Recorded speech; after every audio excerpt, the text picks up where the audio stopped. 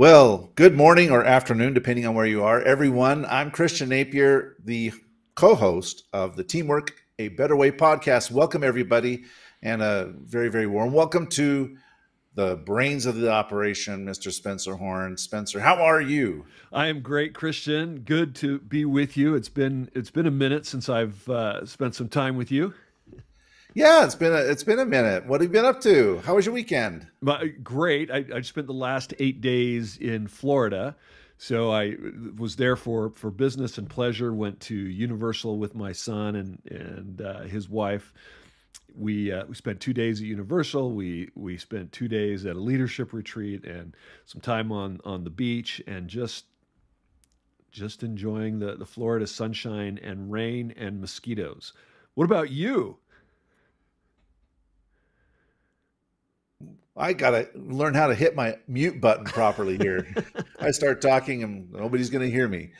So while you were away, we went for colder climes. We spent a weekend in Sun Valley and up in Ooh. the Sawtooth Mountains, and that was absolutely fabulous. And then last week we left on Friday, came back last night. We went to Minnesota and up to Lake Superior.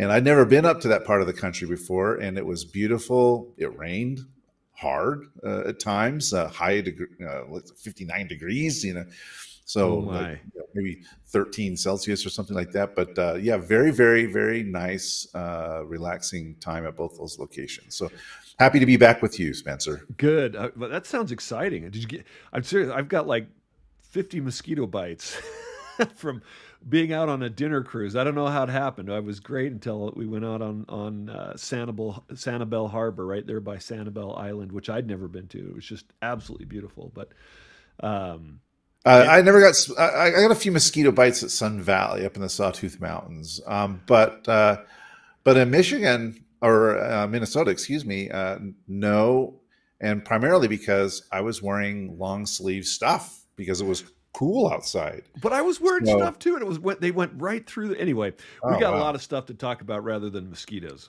yeah, we do. I'm excited for our topic. So, are you present for our topic today, Spencer? I am present. I'm present and prepared, and I think that this is something that is a challenge for a lot of managers and leaders today. Is sometimes people are having meetings and people aren't very present. That's right. And occasionally we read something online, an article or something that we find interesting. We share those with each other. And there was this interesting study that was GitHub and Catalog that was looking at the phenomenon of digital presenteeism. And before we dive into it on some of the statistics, probably we should define what it means. What does it Absolutely. mean? What does presenteeism mean, Well, Spencer? I've always understood presenteeism that it's like you're there, but not really there. It is, you're distracted from being totally focused and on board. I mean, here you and I are having a conversation, and hopefully we have no other distractions so that we can have a productive and effective conversation. With presenteeism, you have people who are present physically, but maybe emotionally or mentally distracted. Yeah, and then and we've seen that throughout our lives, right? This is not a new phenomenon. We've seen people that have been kind of checked out mentally, and we've seen the evolution of that. Where I don't know, maybe 10 years ago, we or maybe a little bit more when the smartphone became popular. People looking at their phones in meetings all the time, right? So there was a big hullabaloo about, well, if you come to a meeting, what do you do with your phone? Right. So people started putting in, well, turn your phones on silent, turn them off, or leave your phones out, so that people weren't distracted by looking at their phones. And now the next step in that evolution is people working from home and doing kind of the same thing. They're there, but they're not there. And it's so easy, Christian, to be in a meeting. Like right now, I could pick up my phone and I could be surfing and looking at my social media, and you may not even notice it because I'd be, looking down. Maybe you think I was taking notes. But even Oh, with what was that, Spencer? What were you saying? exactly, that's exactly right. So we're distracted. In some families, even I know that as our family, we would say, "All right, everyone, put your cell phones in the basket," and kids would moan and groan, "Oh no," but so that we could just be together and have a conversation at dinner. The same thing that you're talking about in meetings is we need to be there. The challenge is some of those behavioral tendencies have carried over to the digital space. And in some cases, the ethos of hard work or commitment and dedication, some companies wear that ethos, like a badge of honor. Like, we're all in all the time. I actually have a client that's one of their core values, that they are just committed all the time and they do whatever it takes. They'll work day and night because they have clients all over the world and they actually need to be responsive 24/7. You're doing the same thing and having middle of the night interviews, but sometimes that, you need to find space for yourself to be off. But all in all the time creates some problems, and we have to deal with the challenges of life, and we can be distracted if we have to have this 80-hour or 100-hour or even 60-hour work week mentality. If that's being now translated to the digital environment, we have some problems, and I think that's what we want to talk about. And for those of you who are listening that are saying, well, wait a minute, I'm in manufacturing, I'm in construction, I don't have people who work remotely or asynchronously. We have people that have to be in person. Stay tuned. We want to talk to you as well. And if you're listening on LinkedIn or any other platform, Twitter or Facebook, we want to hear from you. We want to hear your stories. We want to hear your comments. We want to hear your questions. And I know I just posted this last night, Christian, so we didn't get we didn't invite a lot of folks to listen to that. So, but hopefully people will follow up and hear it afterwards. I certainly hope so. And I do think it's important for us to recognize, as we've been discussing here, that these are new wrinkles in old clothing, right? There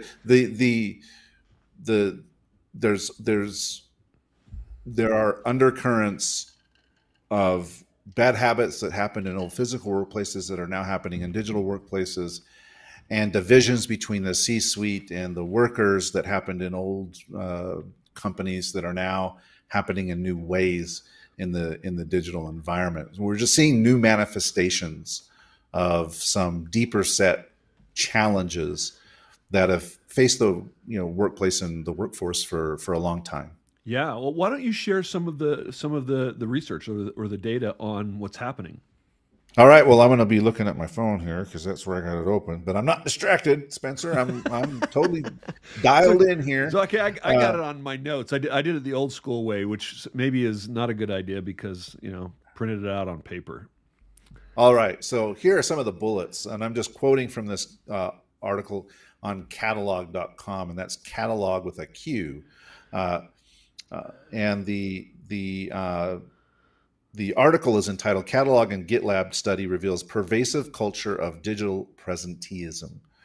And the three highlighted bullets at the beginning of that article are quite interesting. Number one, workers waste, and I think that word is an important word, waste an extra 67 minutes online each day due to quote unquote digital presenteeism pressures. In other words, they feel like they have to be online, they have to be present, or people are going to think that they're not doing anything. So right.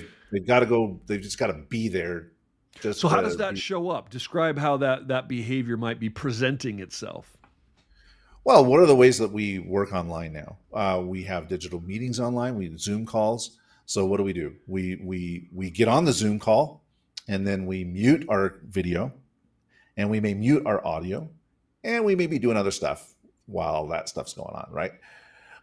We have Slack channels or other, Microsoft Teams, other tools that we use for collaboration in more real time. And someone might ask a question that we might feel pressure to say, oh, well, I'm part of the conversation, so I will make some kind of remark just to let everybody know that I'm around and I'm paying attention.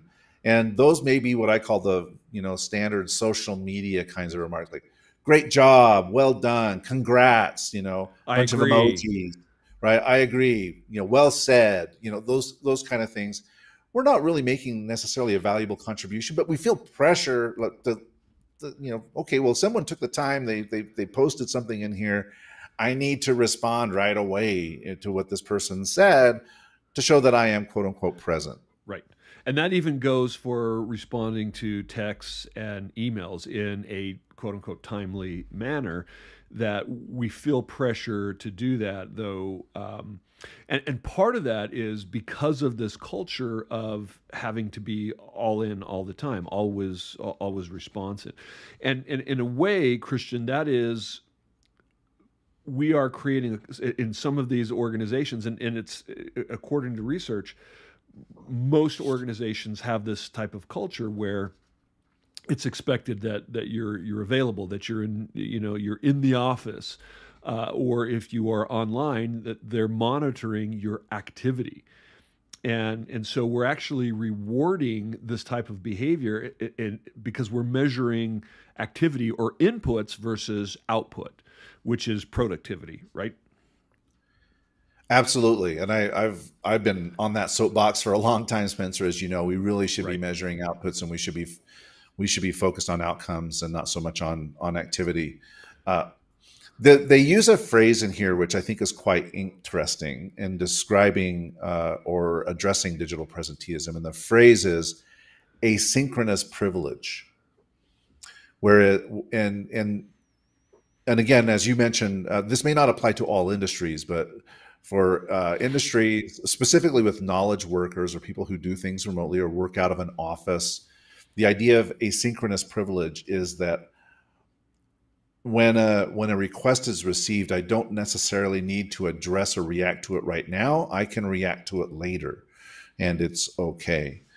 And the challenge with asynchronous privilege is there's a pretty steep divide between the way the C-suite behaves and the way that everybody else behaves. So the second statistic that was interesting in this study was that 74% of C-suite executives are able to work on their own timetable compared to just 24% of junior staff.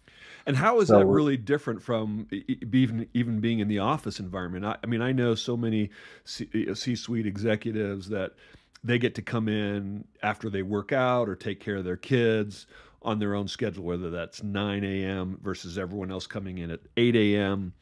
Or that's very, very similar, where they're able to, just because of their executive position, be able to have the flexibility to respond to life challenges that maybe the hourly staff or even the mid-level management doesn't have in terms of that same privilege. So that's what we mean by asynchronous privilege.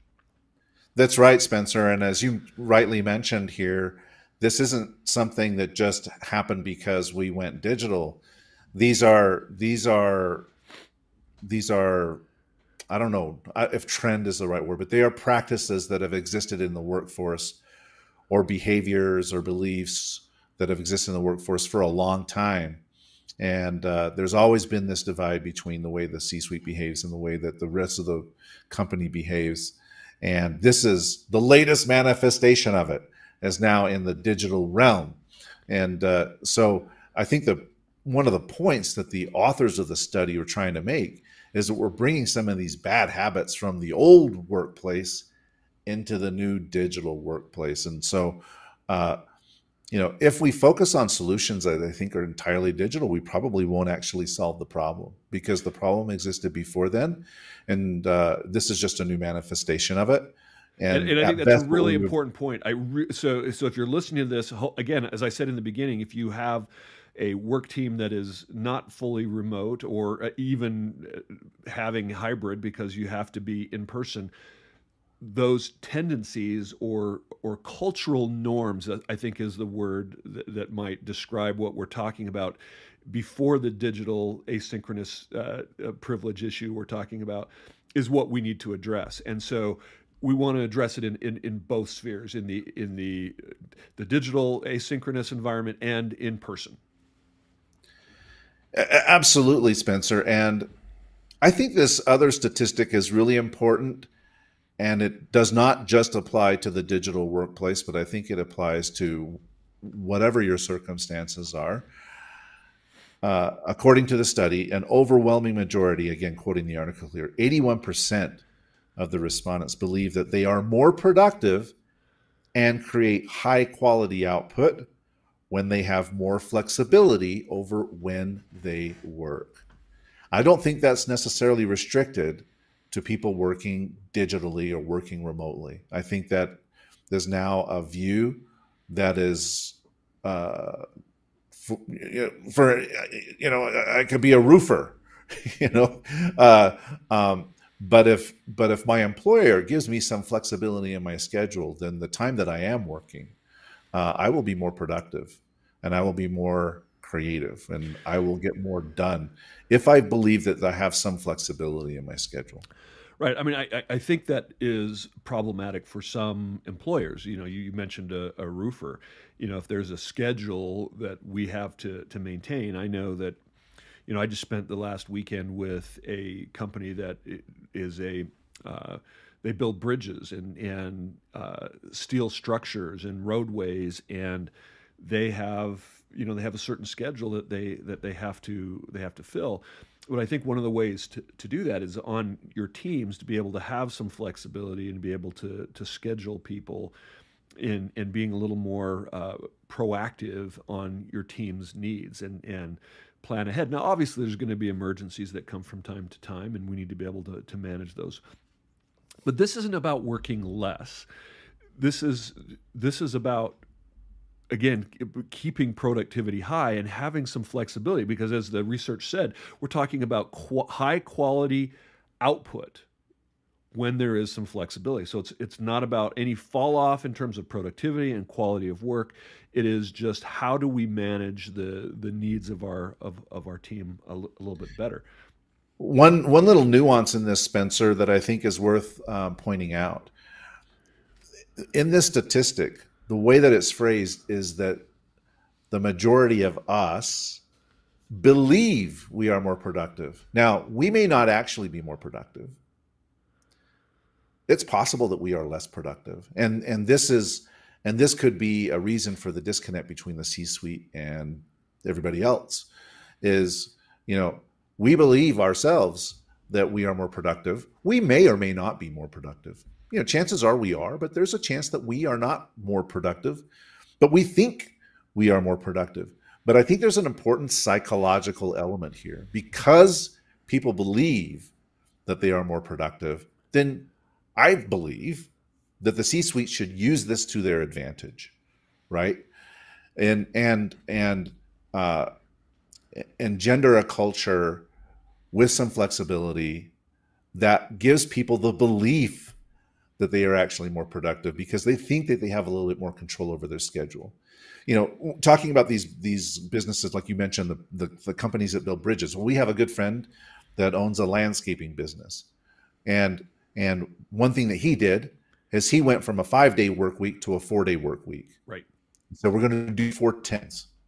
Now they get the same amount done in 4 days, 4 10-hour days, than they would in 5 8-hour days. But what does this tell the employees?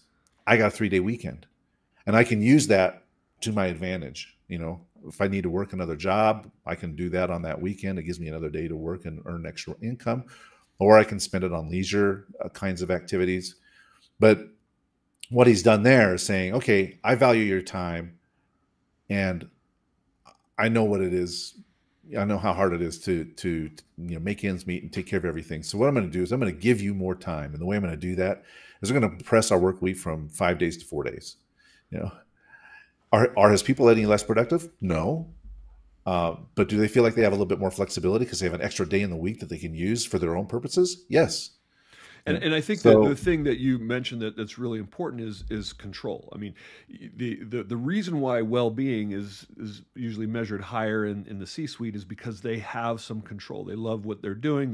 They're enjoying it, and they have that flexibility over their schedule. That extra just small bit of control over your life, it can really add to overall well-being and engagement, and has a proven positive impact on productivity.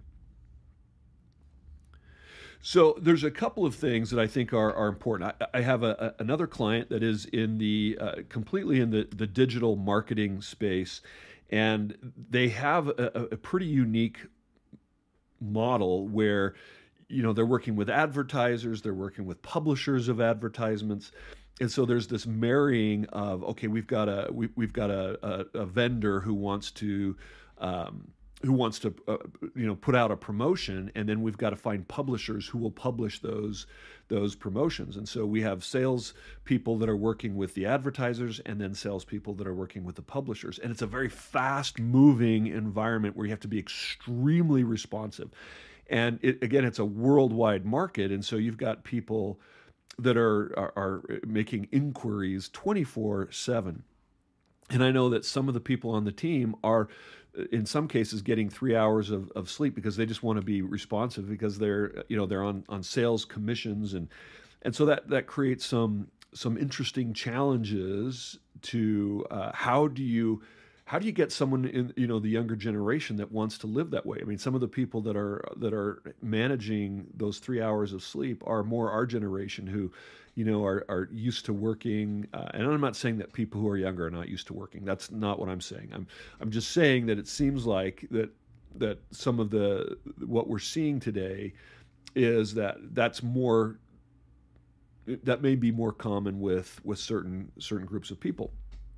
And it's not very sustainable for every person in the company. And how do you train someone to bring them up to do that? And people are saying, the young people are looking at that saying, I want to live that way. I want to have flexibility and freedom in my life. So how would you manage an environment like that to make sure that we take this idea of presenteeism and be able to manage that in a way that creates or sustains well-being?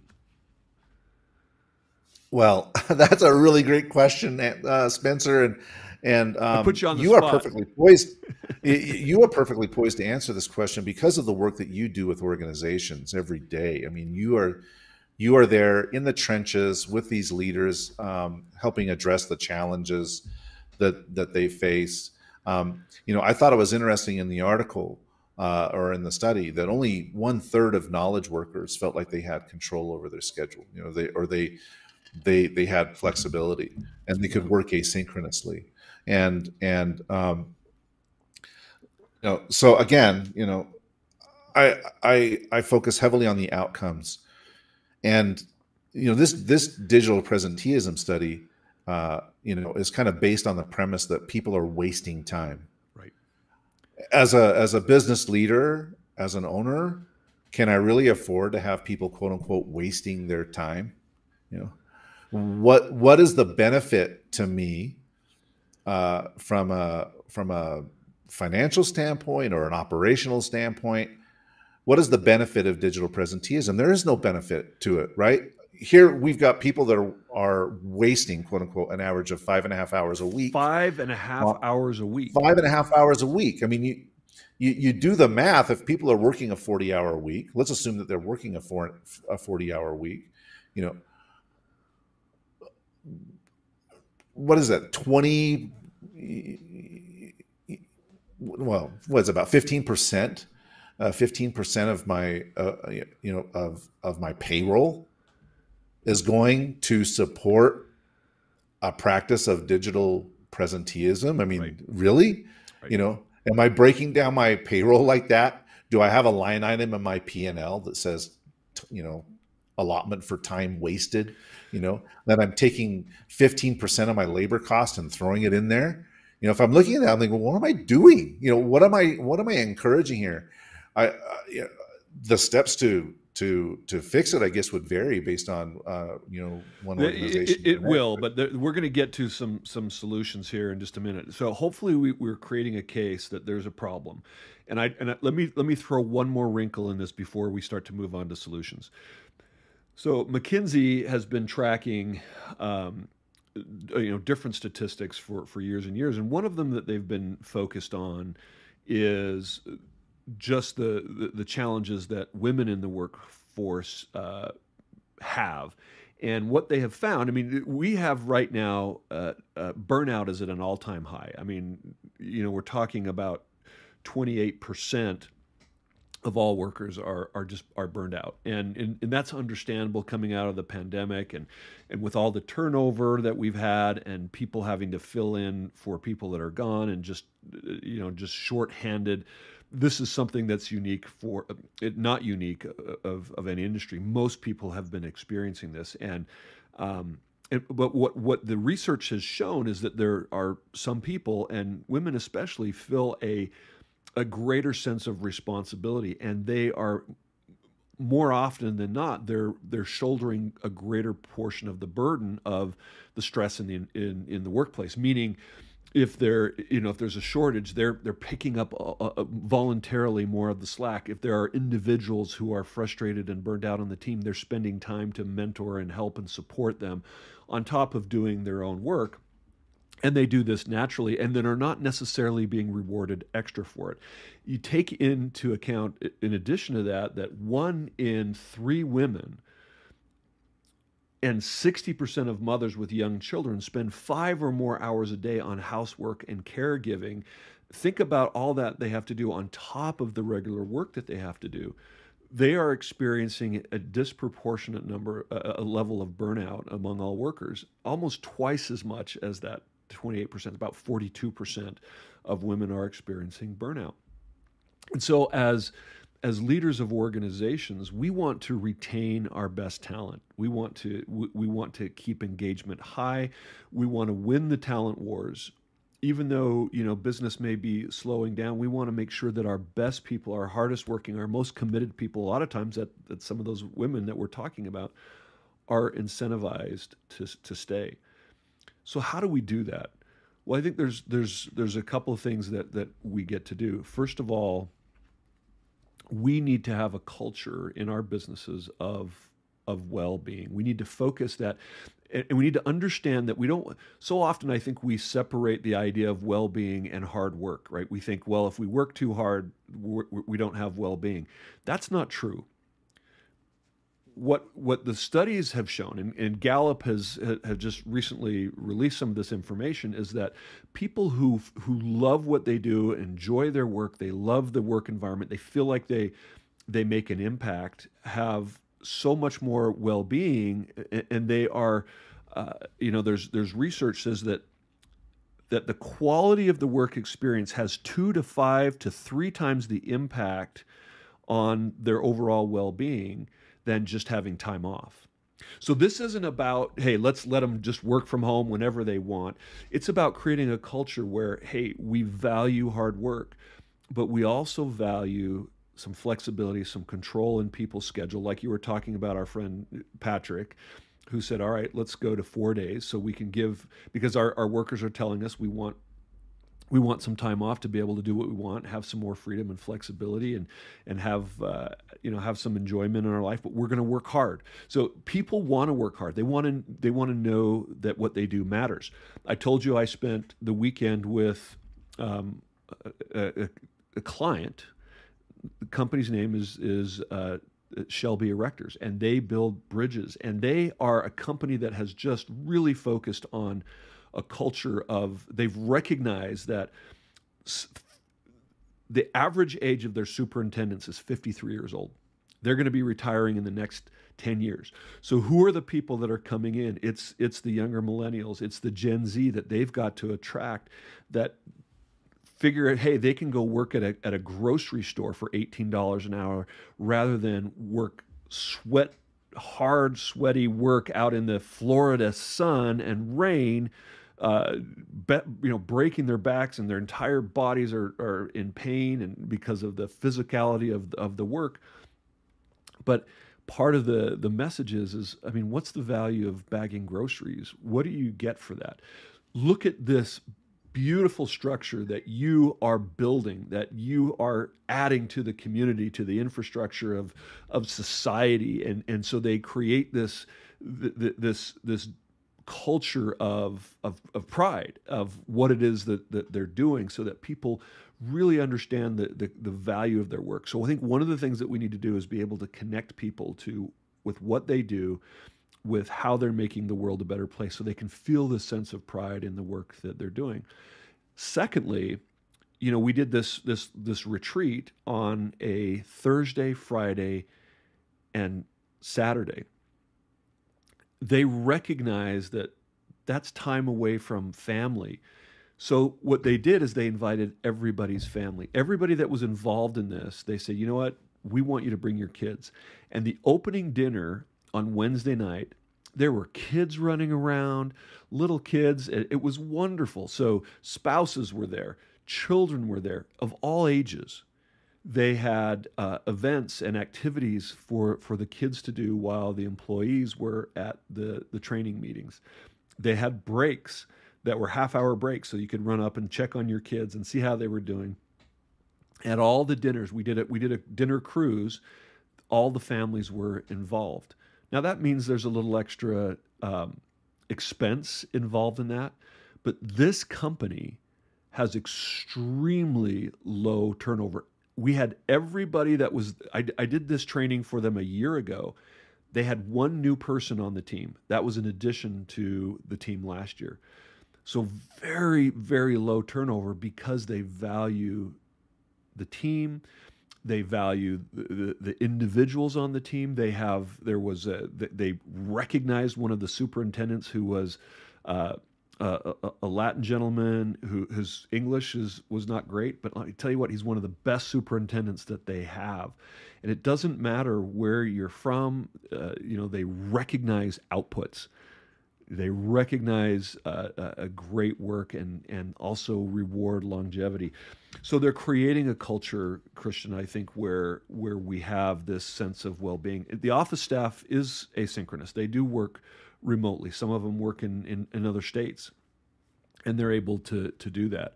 But those that work in person, they are rewarding them. They're letting them know how great their work is. They actually had, if you've ever seen that show, what is the show? Dirty Jobs with Mike Rowe. That show just came back online in January. The very first episode, January 2nd of 2022, was this company. They followed them and they watched them, all the steel work that they do. And it's just engendered this huge sense of pride in the employees in the kind of work that they're doing. I have more, but I know I've been kind of hogging all the time. Comments? Feedback? Well, I have a question for you. Yeah. And the question is,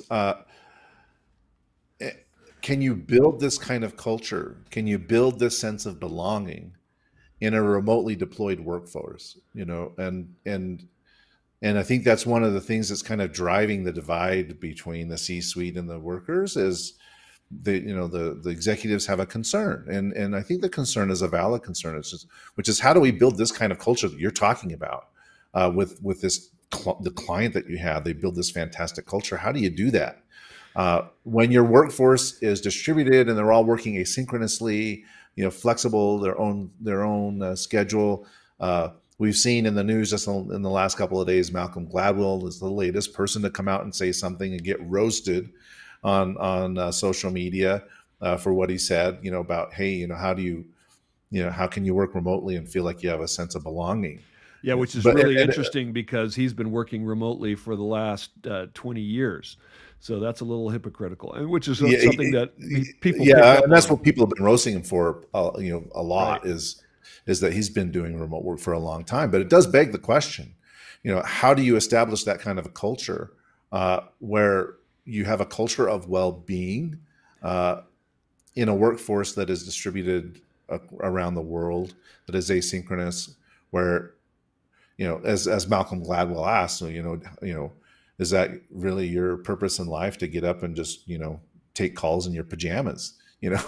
Is this You or know, there, is there something more? it's interesting. There is some value, especially to some of the younger generation. There is some value to being present with people who can mentor and coach and guide you. The problem is that sometimes the older generation is not really good at doing that.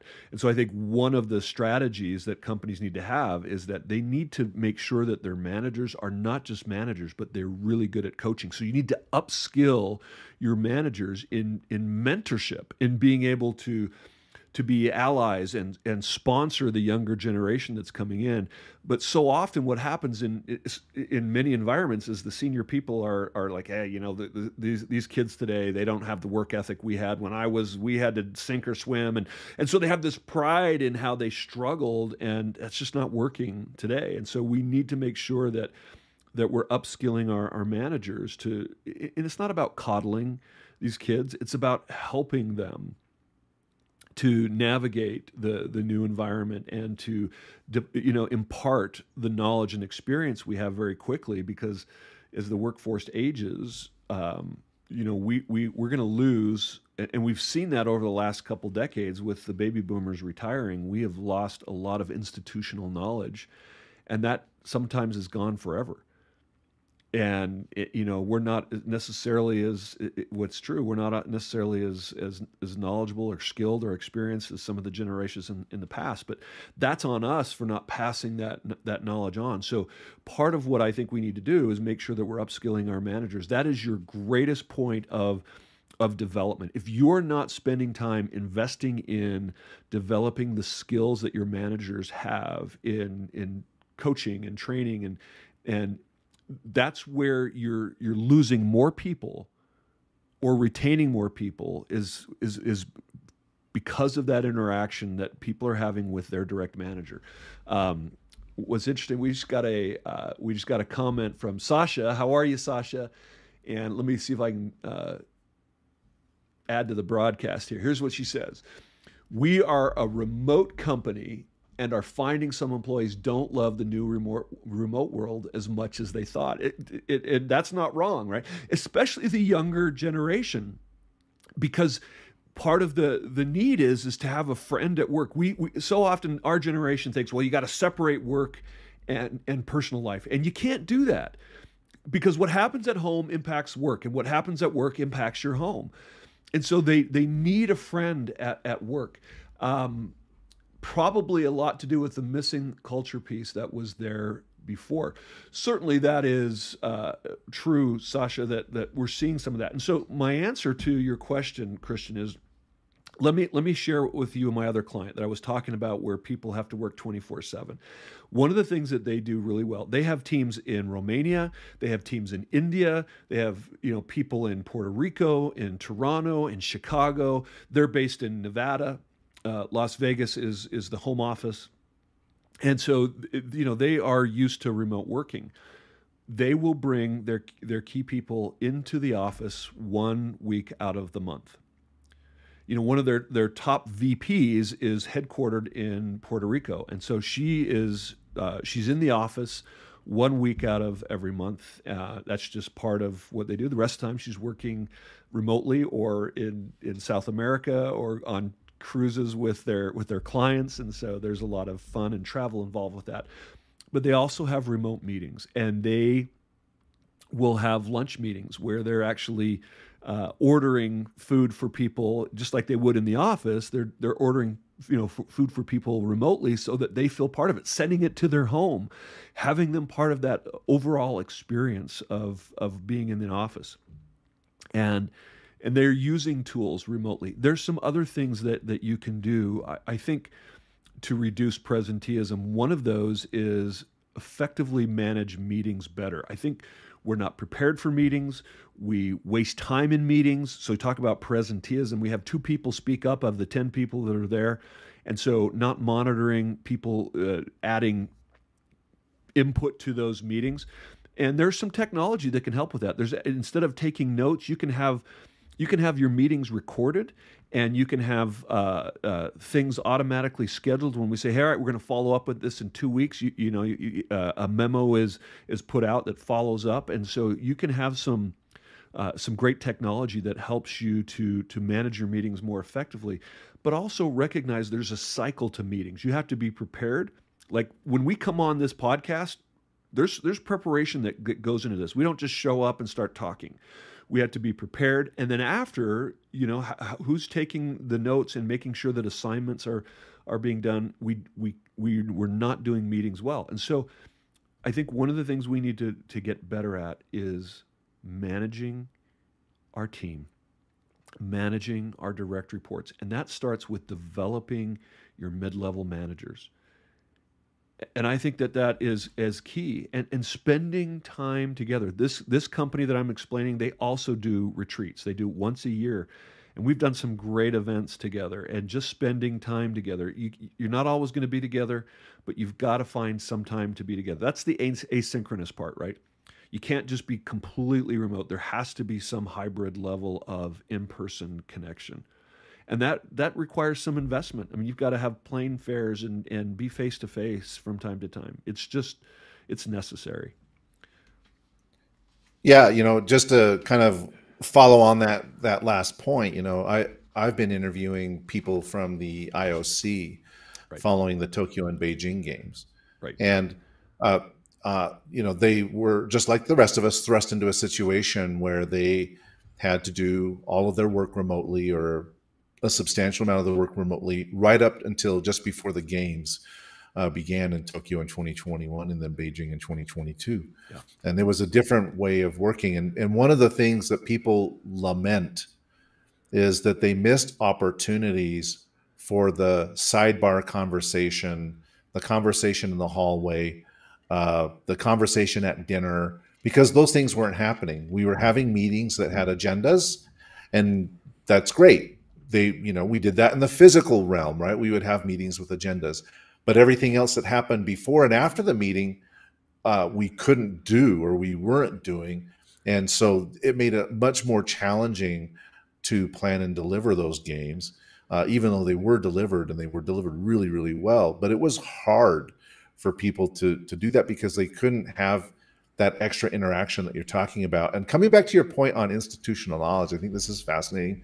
And I'm going to get on my storytelling soapbox here. But one of the things that we've missed out on, I think, in the digital transformation and working remotely, is for the opportunities for managers and their subordinates or peers to share stories with each other. Because so much valuable knowledge and information is communicated through story, which becomes more difficult in a meeting. And oftentimes those stories happen in one-on-one settings when you're just sitting in your manager's office and you're having a conversation, or you're going out for drinks after dinner, and then story time starts and everybody starts telling the crazy stories. And inevitably somebody says, well, somebody should write the book on this, right? Because of all the stories that are being told. And we've missed out on a lot of those opportunities, I think, since the pandemic started.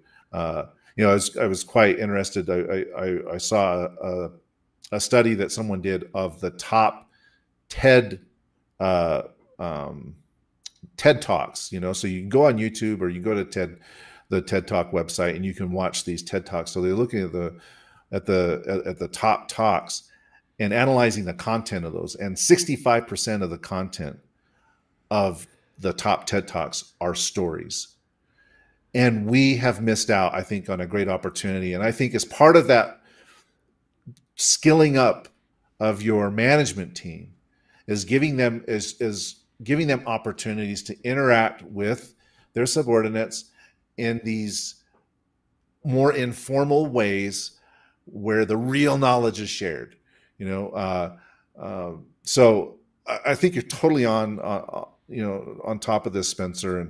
And gosh, we could go. I'm just looking at the clock. I'm like, holy cow, 45 minutes have blown by. I can't believe how fast it's gone. We could just keep talking about this topic, but before we conclude, Spencer, what other thoughts do you have about this topic of digital presenteeism, the divide between the C-suite and the workers, and the solutions that are available to us to make sure that our people are as productive and as happy as they possibly can be?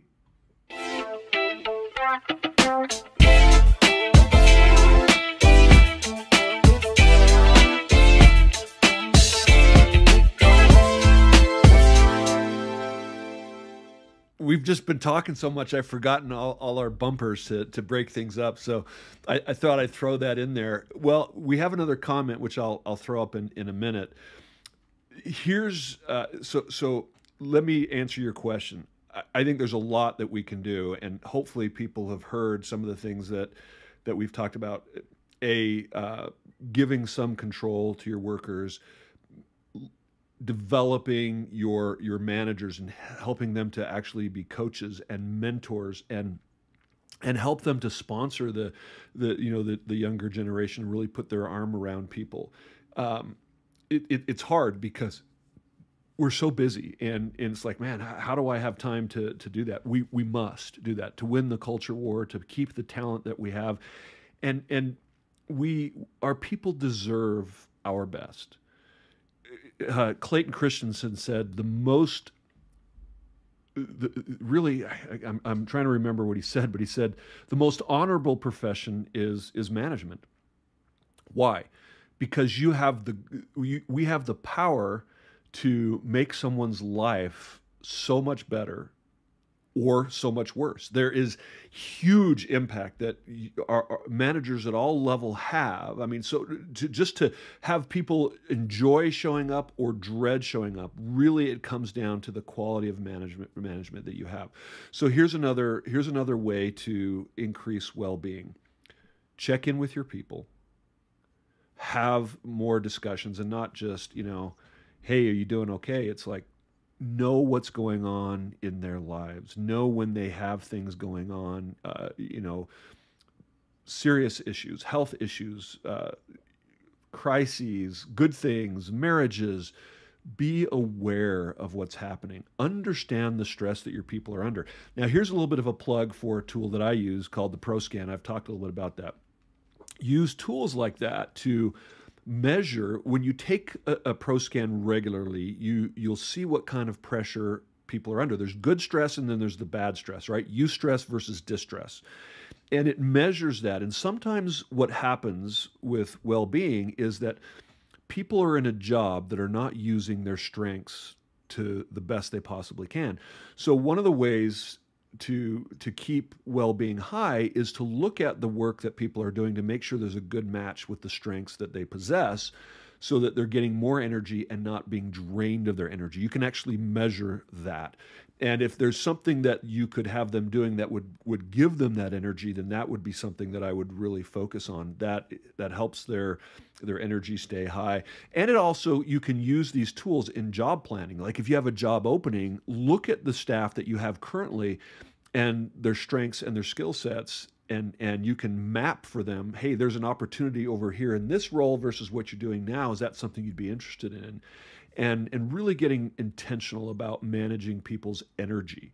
So what we're talking about is giving some people some freedom so that they can improve their energy. It's not about making it easier for people. Listen, people want to work. They want to know that the work that they do makes a difference. They want to be contributors.